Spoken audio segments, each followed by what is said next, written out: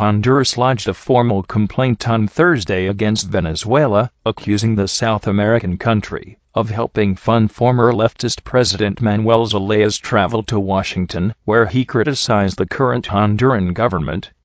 In a letter, the Honduran Foreign Ministry accused the Venezuelan embassy in Washington of providing support, equipment, and logistical assistance to Zelaya, currently an opposition lawmaker, as well as his wife Xiomara Castro, who ran unsuccessfully for president last year. While in Washington earlier this week, Zelaya and Castro met with the new head of the Organization of American States, Luis Almagro.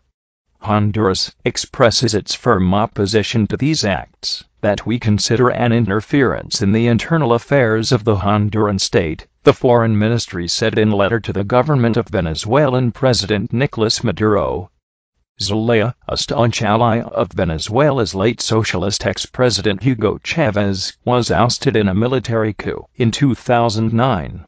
He has recently rejected an offer by Honduran President Juan Orlando Hernández to participate in an anti-corruption dialogue.